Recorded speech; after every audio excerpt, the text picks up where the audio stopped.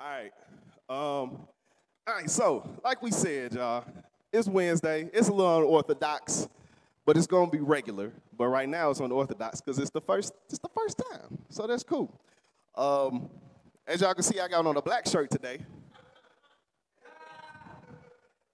I heard I heard some folks say when I was in my white tee on Sunday, it got a little I got on my black shirt today. I got on my black shirt today. Anyway, let's get right to this, y'all. I know we don't have a lot of time. I know it's Wednesday night, so let's get right to this. As we know, we're in our series. Let me pick up my remote here.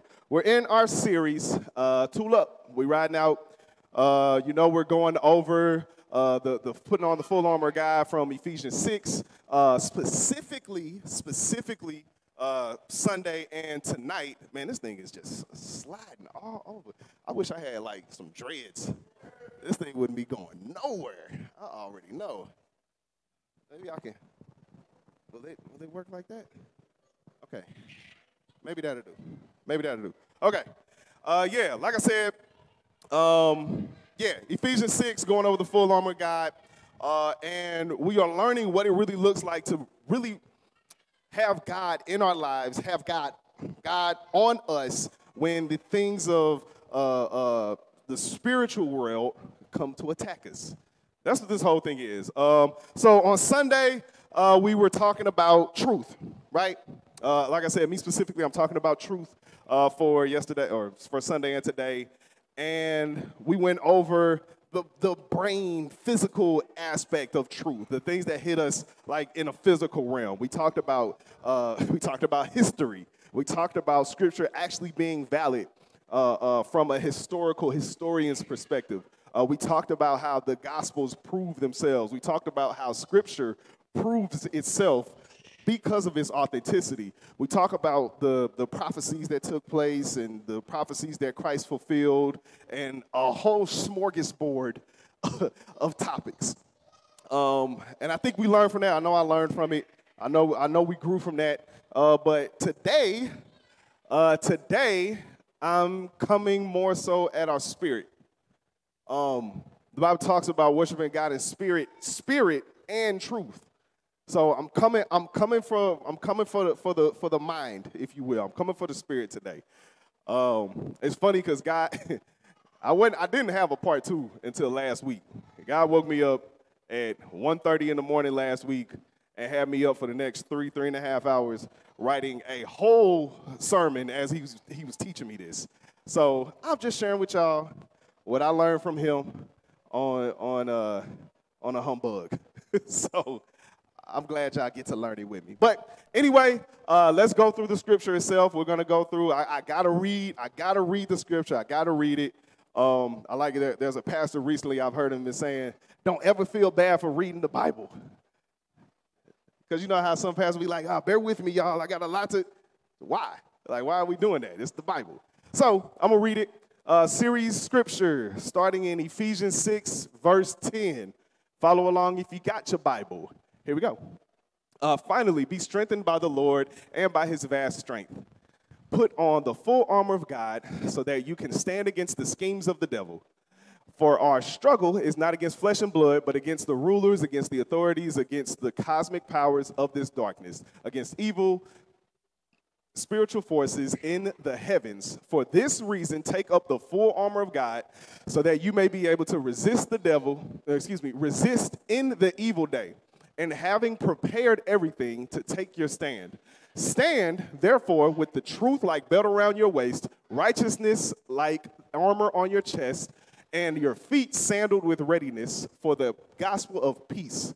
In every situation, take up the shield of faith with which you can extinguish all the flaming arrows of the evil one. Take the helmet of salvation and the sword of the Spirit, which is the word of God. Pray at all times in the Spirit, with every prayer and request, and stay alert with all perseverance and intercession for all the saints. Amen. Now, we're here, just so y'all know, we're here at the belt. We're here at the belt. So, with that being said, we're going to talk about still truth, but we're taking I don't want to say a different route, but we're taking the additional route. We're taking the additional route today. We kind of hit on this on Sunday, but we know how culture looks at truth, especially when it's like a personal truth. Everyone's talking about is my truth.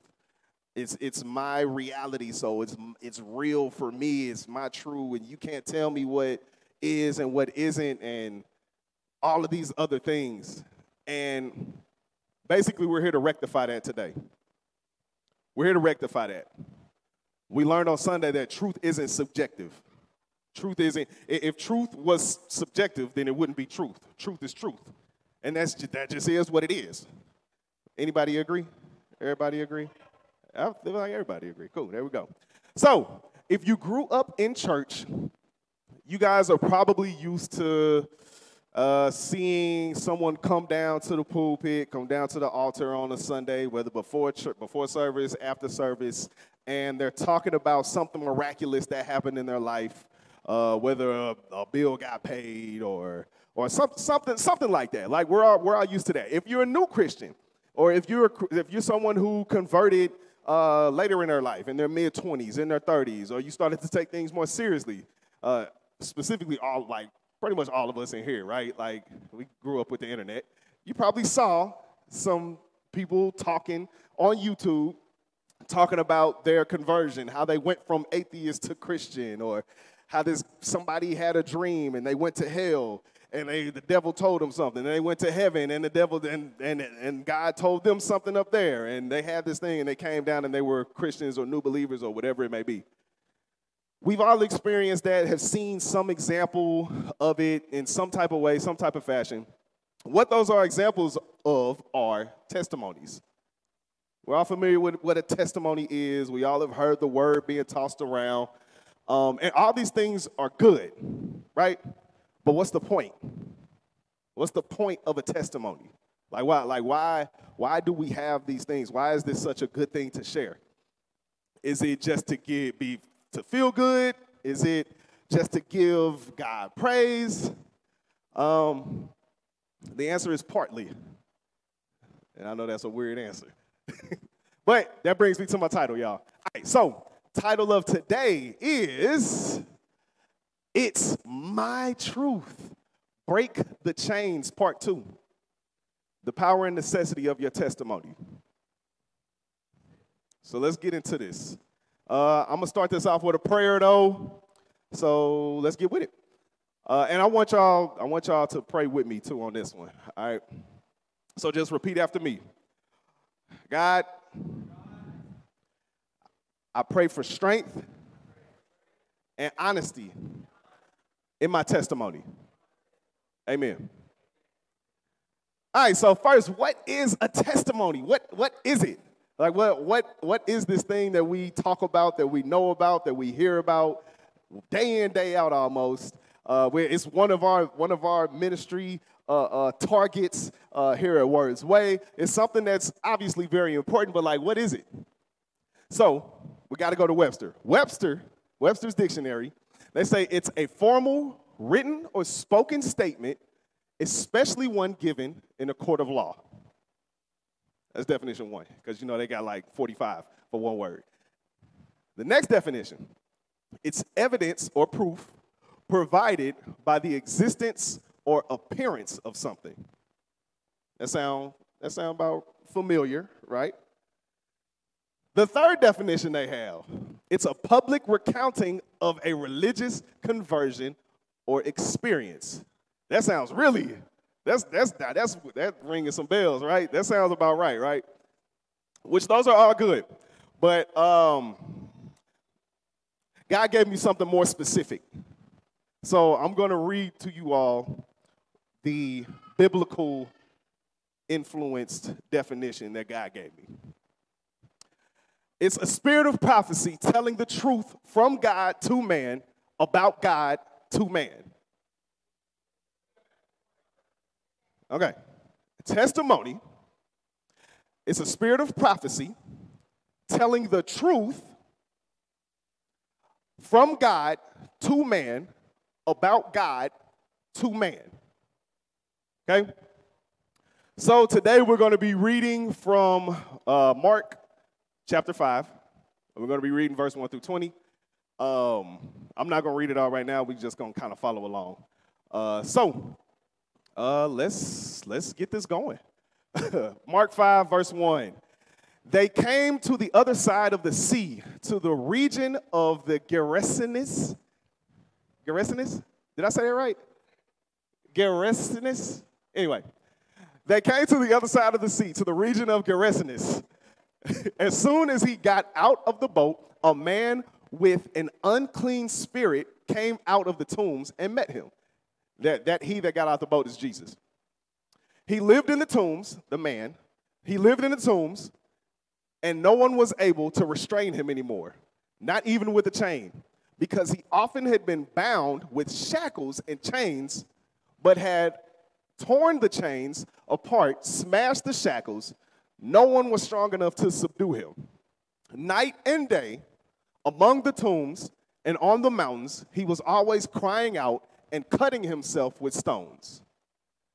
Yeesh. It's kind of heavy, ain't it? You got a guy running up to Jesus all crazy, unclean spirits, cutting himself, doing all kind of crazy stuff. So our first point, affliction is powerfully unexplainable.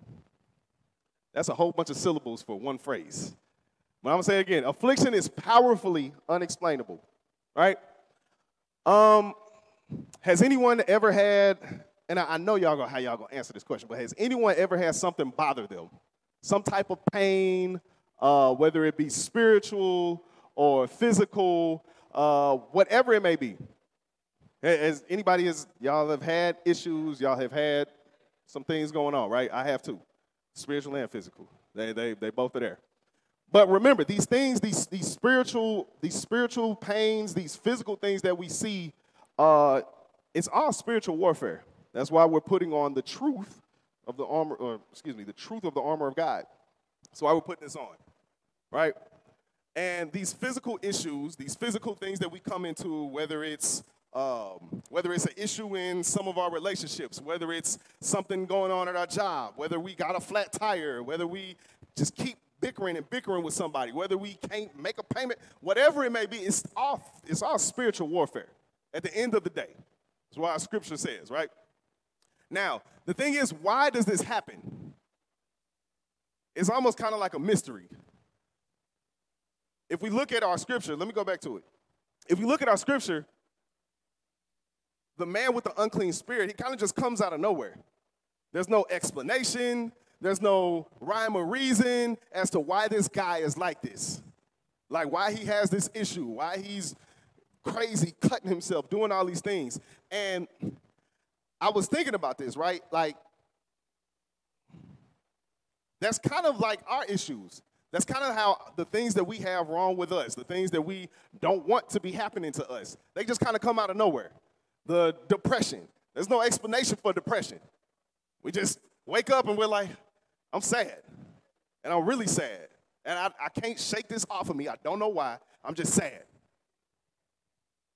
It's interesting, right? Like, this is how I look at the Bible, right? I really feel like the Bible doesn't get its credit for how poetic of a book it really is.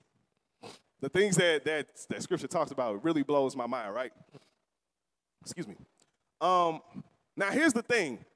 Despite the man's craziness, despite all of these things that was going on, his unclean spirits, him running around like a madman, being forced to be tied down and all these different things, there was still a piece of him trying to get out of his suffering. Why else would he break these chains off the tomb wall? Like little boy is in a cave. Like, you know what I'm saying? Like the people who put him there, because I don't think he put himself there, but the people who put him there, they trying to get rid of him. So they're going to strap him to a wall, but he's still breaking chains off, getting out of this tomb, but he's still dealing with his unclean spirits. So it's in our inexplicable pain that there's still a piece of us that doesn't want it, right? Like, no matter how, obviously he doesn't want to be here, but he'll still turn around and cut himself. The man with the unclean spirits we're talking about, right? Obviously that there's an issue that somewhere in there he knows isn't right, but for whatever reason he just can't shake it. It's kind of like we, for whatever reason, can't shake our depression, like I was saying. We can't shake our tendency to get overly angry for no reason. Like we can't shake being lazy on a job when we know we need the job and we want to work and we want to produce well, but man, it's just something I can't shake. These are like the afflictions that we see in our lives from a spiritual standpoint. And it's the pain that tricks us. It's the pain that tricks us into thinking that, it's just me. I'll never be able to get through this. I'm never going to shake this. It's a part of who I am. And that's what happens too. We start to accept these things. It's just me. If you can't accept me for me, then is that really you? Or are you losing a spiritual battle? And you got to look too. You got to notice that it says that the man was free. But the thing is, he chose and wanted to stay isolated. I don't know what he may have known, but I think he knew that if he got free, he was going to have to deal with this issue on his own. It's funny because we can only break out ourselves so much and still look crazy. It's the way that we come to terms with ourselves, or think we come to terms with ourselves, and we say, oh, I don't have an issue. I don't have a drinking problem. I'm not addicted to porn. I can drop it at any time. Thinking that you broke yourself free, but you're still locked down. Because 2 weeks from now, the next day, 3 months from now, you're back doing what you said that you didn't have a problem with. You're back going in on your friend for no reason. You're back doing all of these different things that you said you were free from, but you're not. Let's continue. Mark chapter 5, verse 6. When he saw Jesus from a distance, he ran and knelt down before him. And he cried out with a loud voice, "What do you have to do with me, Jesus, Son of the Most High God? I beg you, before God, don't torment me."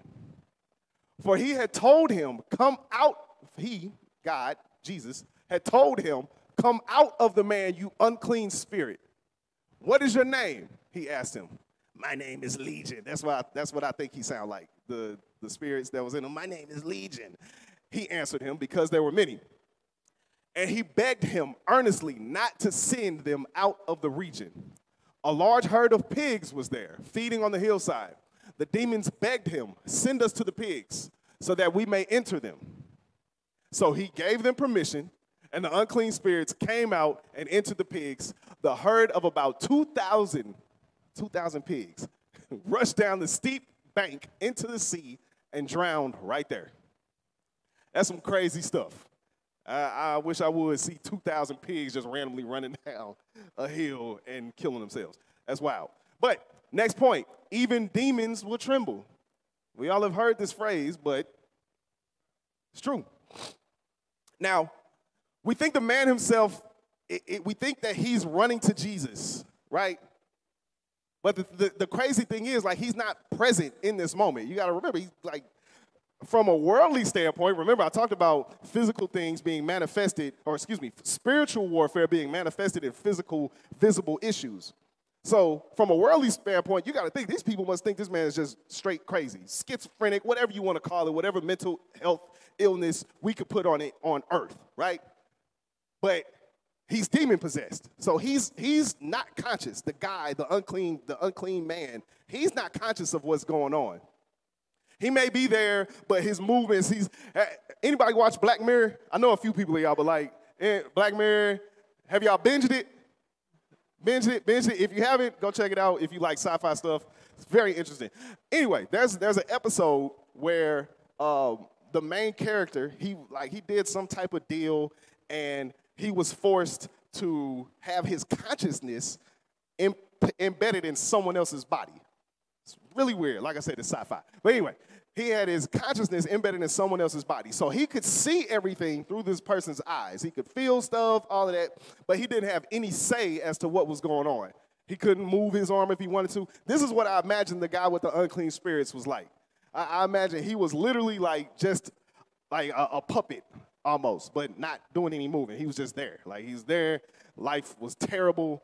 He wished he could stop. He doesn't want to cut himself. He doesn't want to be chained up in this tomb and clearly just across the water from wherever else, everywhere else was.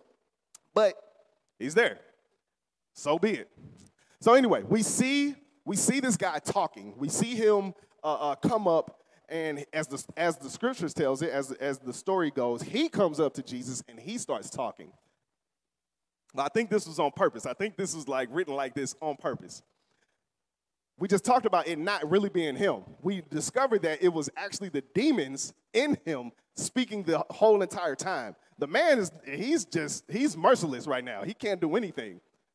And the reason why we know this, the first thing that is said, if I go back to it, the first thing that was mentioned was verse 7. He cried out with a loud voice, "What do you have to do with me, Jesus, the Son of the Most High God? I beg you before God, don't torment me." Now, why on earth would a guy who's been locked in a tomb for I don't know how long, chained up, can't do anything, why in the world would he know who Jesus is? This dude just on a boat, traveling all around the Middle East and doing all these miracles and wonders and preaching and doing all of this stuff.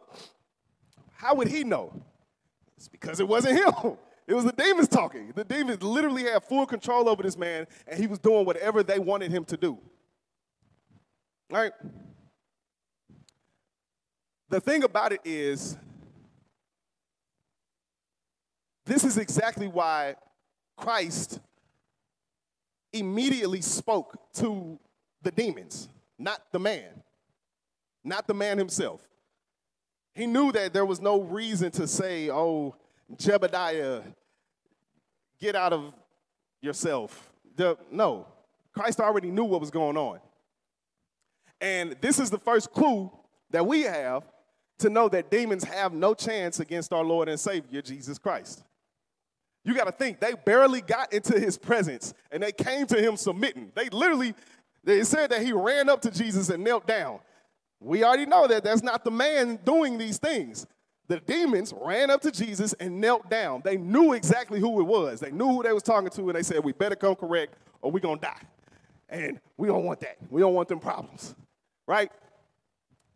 They rather do away with themselves than meet with Christ. They rather do away with themselves. They rather go into some pigs, of all things, and drive themselves into the sea than deal with God. And it's dope because this is the first example of a testimony, and it's coming straight from the Lord's mouth. Right? Let me go back to it. Let me go back to this. In verse 8, the first thing that Jesus says is, "Come out of the man, you unclean spirit." Period. He's testifying against or on behalf of the account of this man so that he may be healed. The even cooler thing is, this is actually a picture. We've seen this before. This whole scene right here, we've seen before. Flip to Revelations 12 if you got it. I'll give you 2.5 seconds. Half, 2, 1. Here we go. She gave birth to a son, a male who was going to rule all nations with an iron rod. Her child was caught up to God, to his throne. The woman fled into the wilderness where she had a place prepared by God to be nourished there for 1,260 days. Then war broke out in heaven. Michael and his angels fought against the dragon. The dragon and his angels also fought, but he could not prevail, and there was no place for them in heaven any longer. So the great dragon thrown out, the great dragon was thrown out, the ancient serpent who was called the devil and Satan, the one who deceives the whole world. He was thrown to earth and his angels with him. Then I heard a loud voice in heaven say, the salvation and the power and the kingdom of our God and the authority of his Christ have now come, because the accuser of our brothers and sisters who accuses them by our God day and night has been thrown down.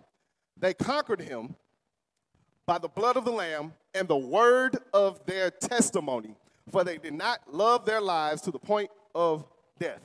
We already saw this. The pigs, or excuse me, the demons begging to be thrown into some pigs and thrown down into the sea is nothing but a picture of Satan being tossed out of heaven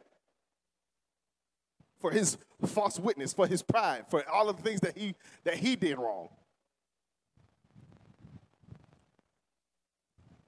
This is our promise that the truth is that the battle is already won. We're good. The devil lost. Satan lost. It's over. Jesus has got the victory. We don't have to worry about anything or any of this anymore. So how long will it take us to get in his presence? If these demons will even immediately get in his presence when he's even in the area, how long is it going to take us, the ones who love us, or excuse me, the ones who he loves, the ones who he has promised us salvation simply for our belief in him? How long is it going to take us to get in his presence? How long is it going to take us to deliver on the truth of whatever it is that we're going to give it to him, truly submit it to him, and let it be, so that it can go away? I got a friend literally deals with clinical depression. He literally has clinical depression. He's been going to the doctors, has been, of course, praying. He's a Christian, right? Going to the doctors, getting medication, all these different things. But he was telling me, as soon as he started to really pray, really, really pray and really give these things to the Lord, he's been good. He's like no more of the crushing depression that he had, no more debilitating stuff. He's able to think and live and building businesses. It's crazy what happens when we actually give our issues and everything to God. And not just say it, right? But anyway, let's keep reading. The men, we're in verse 14 now. The men who tended to them, the pigs, the men who tended to them ran off and reported it in the town and the countryside, and people went to see what had happened. They came to Jesus and saw the man who had been demon-possessed sitting there, dressed in his right mind, and they were afraid. Okay. Those who had seen it described to them what had happened to the demon-possessed man and told about the pigs. Then they began to beg him, Jesus, to leave their region. Why? What? I don't get it. Anyway, let's keep going. So, next point. Oh, they're going to talk. They're going to talk. They're going to talk. We see that regardless of the results of what happened, Christ is still what was being talked about. Whether the people were excited for what happened or whether they were naysayers and being negative about it, whatever it may be, they was talking about Christ. This is our second example of a testimony in senses, right? The people who went to town, they reported to the townspeople what happened, and everything was good, right? This is what's going on. This is another example of testimony just in this story here. Now, the thing is, this wasn't just like a normal report, as was said in the scripture. It said that they went to report it. This wasn't just normal. The Greek word that they used, excuse me, the Greek word that they used is anangelo. I got that one right. The Greek word they use is anangelo. And anangelo, this is more of it's a very expressive, very detailed telling or sharing of a story. So what I imagine, this is what I imagine. Please, y'all, just humor me. This is what I imagine. Girl, let me tell you what happened. Oh, my God. I just saw this man, it was very descriptive. They was going in because they just saw 2,000 pigs run down a hill into a sea. You don't see that every day. So they had to give it. They had to really tell what was going on. Excuse me. Y'all don't talk about me. But this is the thing. This is what the result was of this testimony that these people were given, this very expressive testimony that these people were given. If you look at the very next scripture in that passage we just read, it made the people come to Jesus. Huh? You don't say. So even if you tell this crazy thing, if you tell this miraculous event, this a miraculous account, this miraculous story of what happened in your life, that people are at least going to take a look at Jesus? Ain't that what we want? So we have to know and understand we can't hold on to our testimony. We can't hold on to the truth. If it really happened, we can't hold on to the truth. Now, once the people are aware of what Jesus did and what happened and what went on in your life and what was turned around and what was healed and cured and fixed and all these different things, then it's up to them to believe, right? It's up to them. We don't, after that's done, we've done our part. Now, the other thing that was kind of weird to me was it basically said that they were afraid. They begged him to leave. Why would you beg Jesus to leave? He just healed this guy who y'all know has been stuck in his tomb for who knows how long, going crazy. It said when they got there, he was sitting down in his right mind, fully dressed. After y'all been seeing him forever, I'm going to just say forever. After y'all been seeing him forever, scratching himself, clawing himself up, breaking out of chains, having his superhuman strength, and now you see him, he probably yelling all night, oh my gosh, what? He's probably doing all this crazy stuff, and y'all just going to sleep with it, not even worried about it, but you see him and he's good, like nothing ever happened. And you going to tell the man who did that to leave? I don't understand. And then I had to think, why would they want Jesus to leave? It's because they didn't value the man more than they valued their livelihood.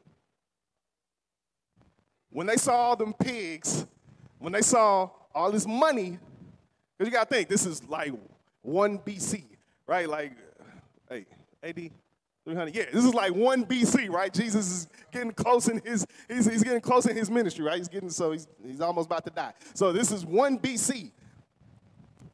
Pigs, they was getting that bread off them pigs, especially 2000. Hey, they saw all these pigs from their perspective. Why did he send them into the pigs and make them kill themselves? He couldn't have did it a better way. We lost everything. You could have kept him. He's not worth it. Like, come on, man. Because that's how we are today. That's how our society is today. We want to have our things. We want to have our fleshly, worldly things. We want to have these our nice stuff in our lives. We want to have all of this, and we could care less who we get over on. I'm not talking about us, though. We a little better here, right?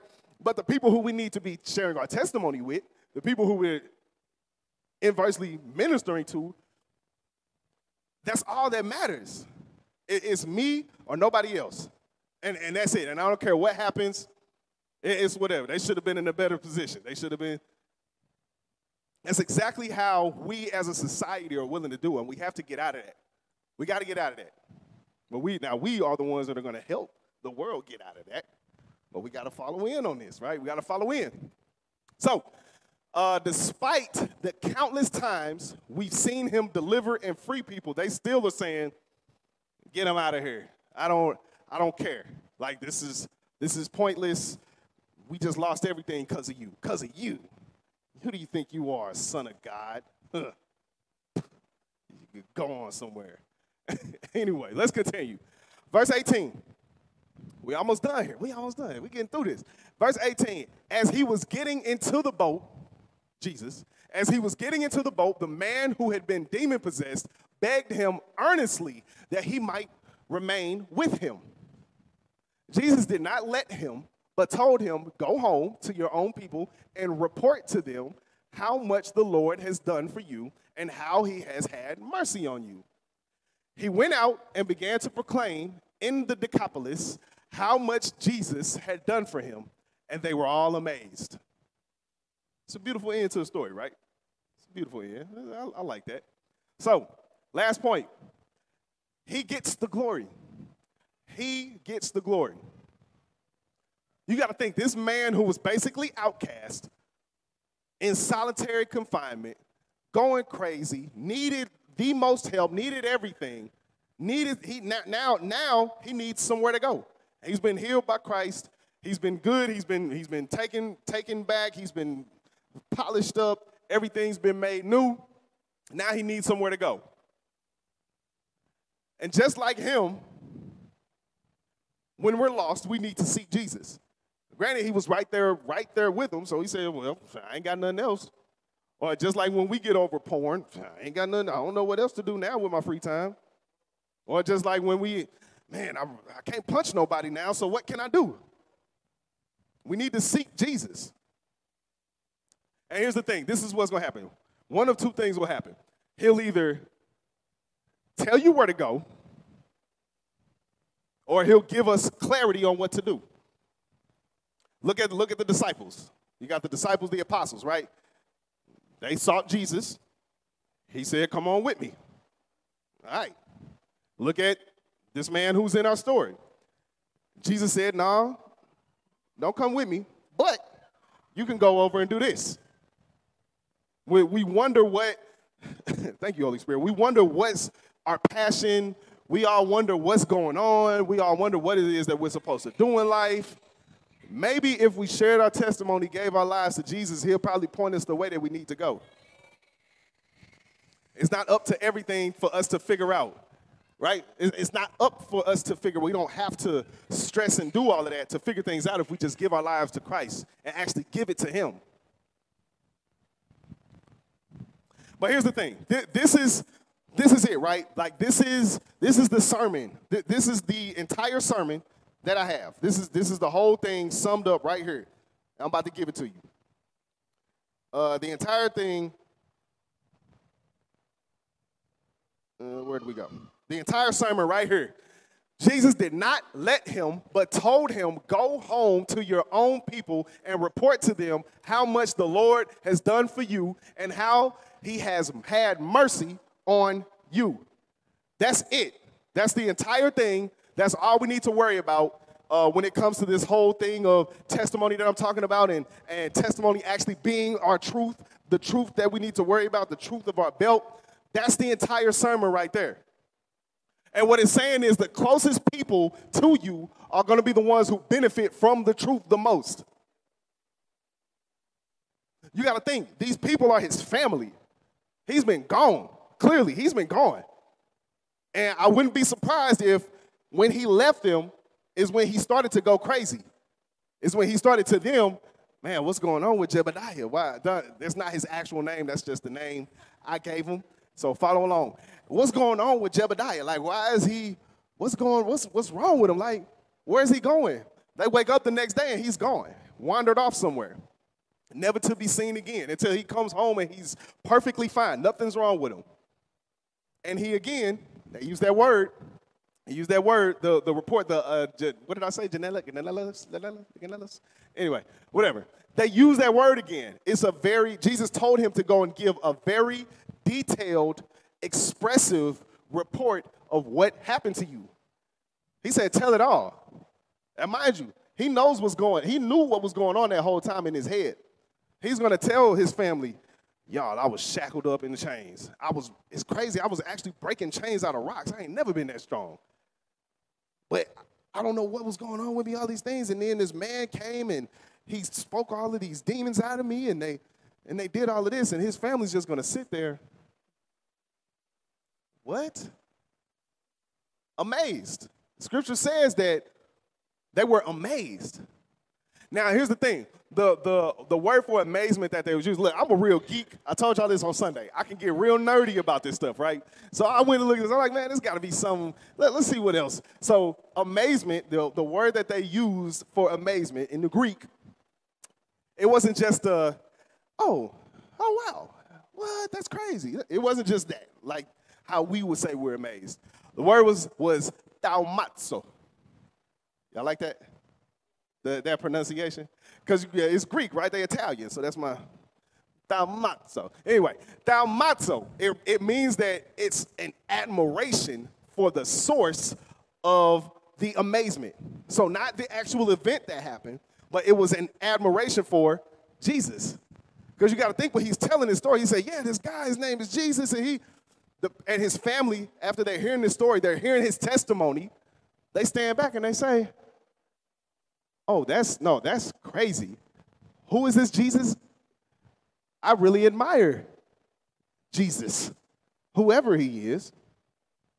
So basically the biggest thing is, for our testimony, we have to know that our testimony is going to bring people to Jesus, just like it brought his family to Jesus. Just like it made these people, maybe they heard of him, maybe they hadn't. But it's hearing this story, they're able to say, wow, I love that guy. I need to know who it is. I at least believe that he can do what you said he did.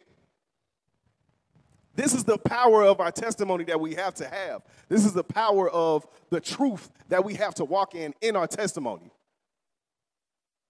Remember, it's about God to man, for God to man. It's not anything special or miraculous or aside from it being of God, but it's nothing spooky that we've had or something that just seems like it's regular religion. Like, your testimony is important. It's valid. It's valuable. It's important for the person who may have said they would never do anything related to Christ, nothing, for them to come to the Lord and be good in salvation forever. Sometimes we're so worried about having the right words to say to minister to somebody. Sometimes we're worried about, oh man, I don't know if I can get this. It's not about you to convert. Just share your testimony. Just talk about what God has done in your life and let God do the rest. His work is what our testimony is in. It's all about him. Paul even talks about this. Paul says that we are to plant the seed, to water it, but God is the one who makes it grow. We don't have to put our stress on anything. We just have to be the ones that share our testimony, let our ministry work in that way, and let God do whatever it is that he's going to do.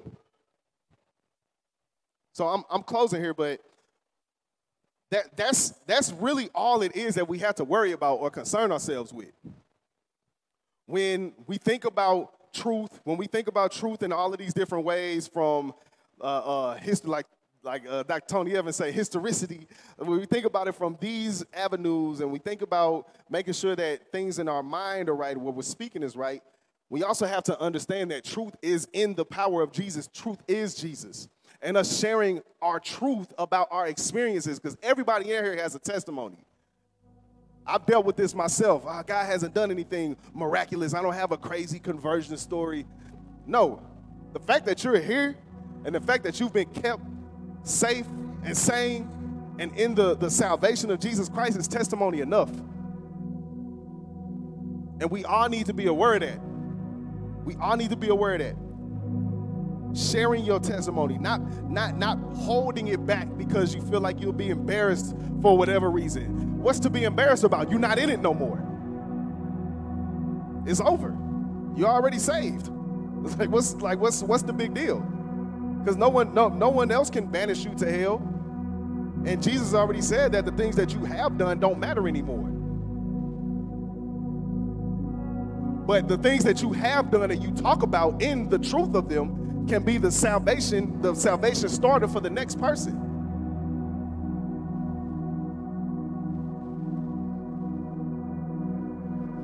That's all I had to share. I just want to close this down with a prayer. I pray that this touched everybody like it touched me.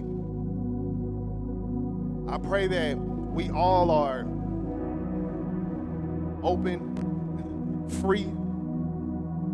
Gone are the chains that were holding me. Gone is the person I used to be. Freed from the fear by your perfect love. This is my exodus. I hope y'all are all free. I hope y'all are all free in sharing and talking about the things that are going to do ultimately what Christ wants us to do. Love our Lord our God with all our heart. Love our neighbor. And make disciples. I hope that this all that we talked about tonight influences us all, a spiritual influence, to go out there and be open with the things that we need to testify about and what Christ has done. All right, so bow our heads and pray. Lord, thank you for giving us the time, with you, giving us the moment with you, the fellowship with you, to be able to talk about the freedoms that you've given us, to learn about the freedoms that you've given us, the things that you have given us power for, the things that you have given us power over in your truth. Give us comfort and honesty in every single thing it is that we need to do for moving forward. And continue to bless each and every one of us so that we may continue to bless others who want to, or their spirits even desire to be in your kingdom. Lord, I thank you and I pray all this in your son Jesus' name. Amen.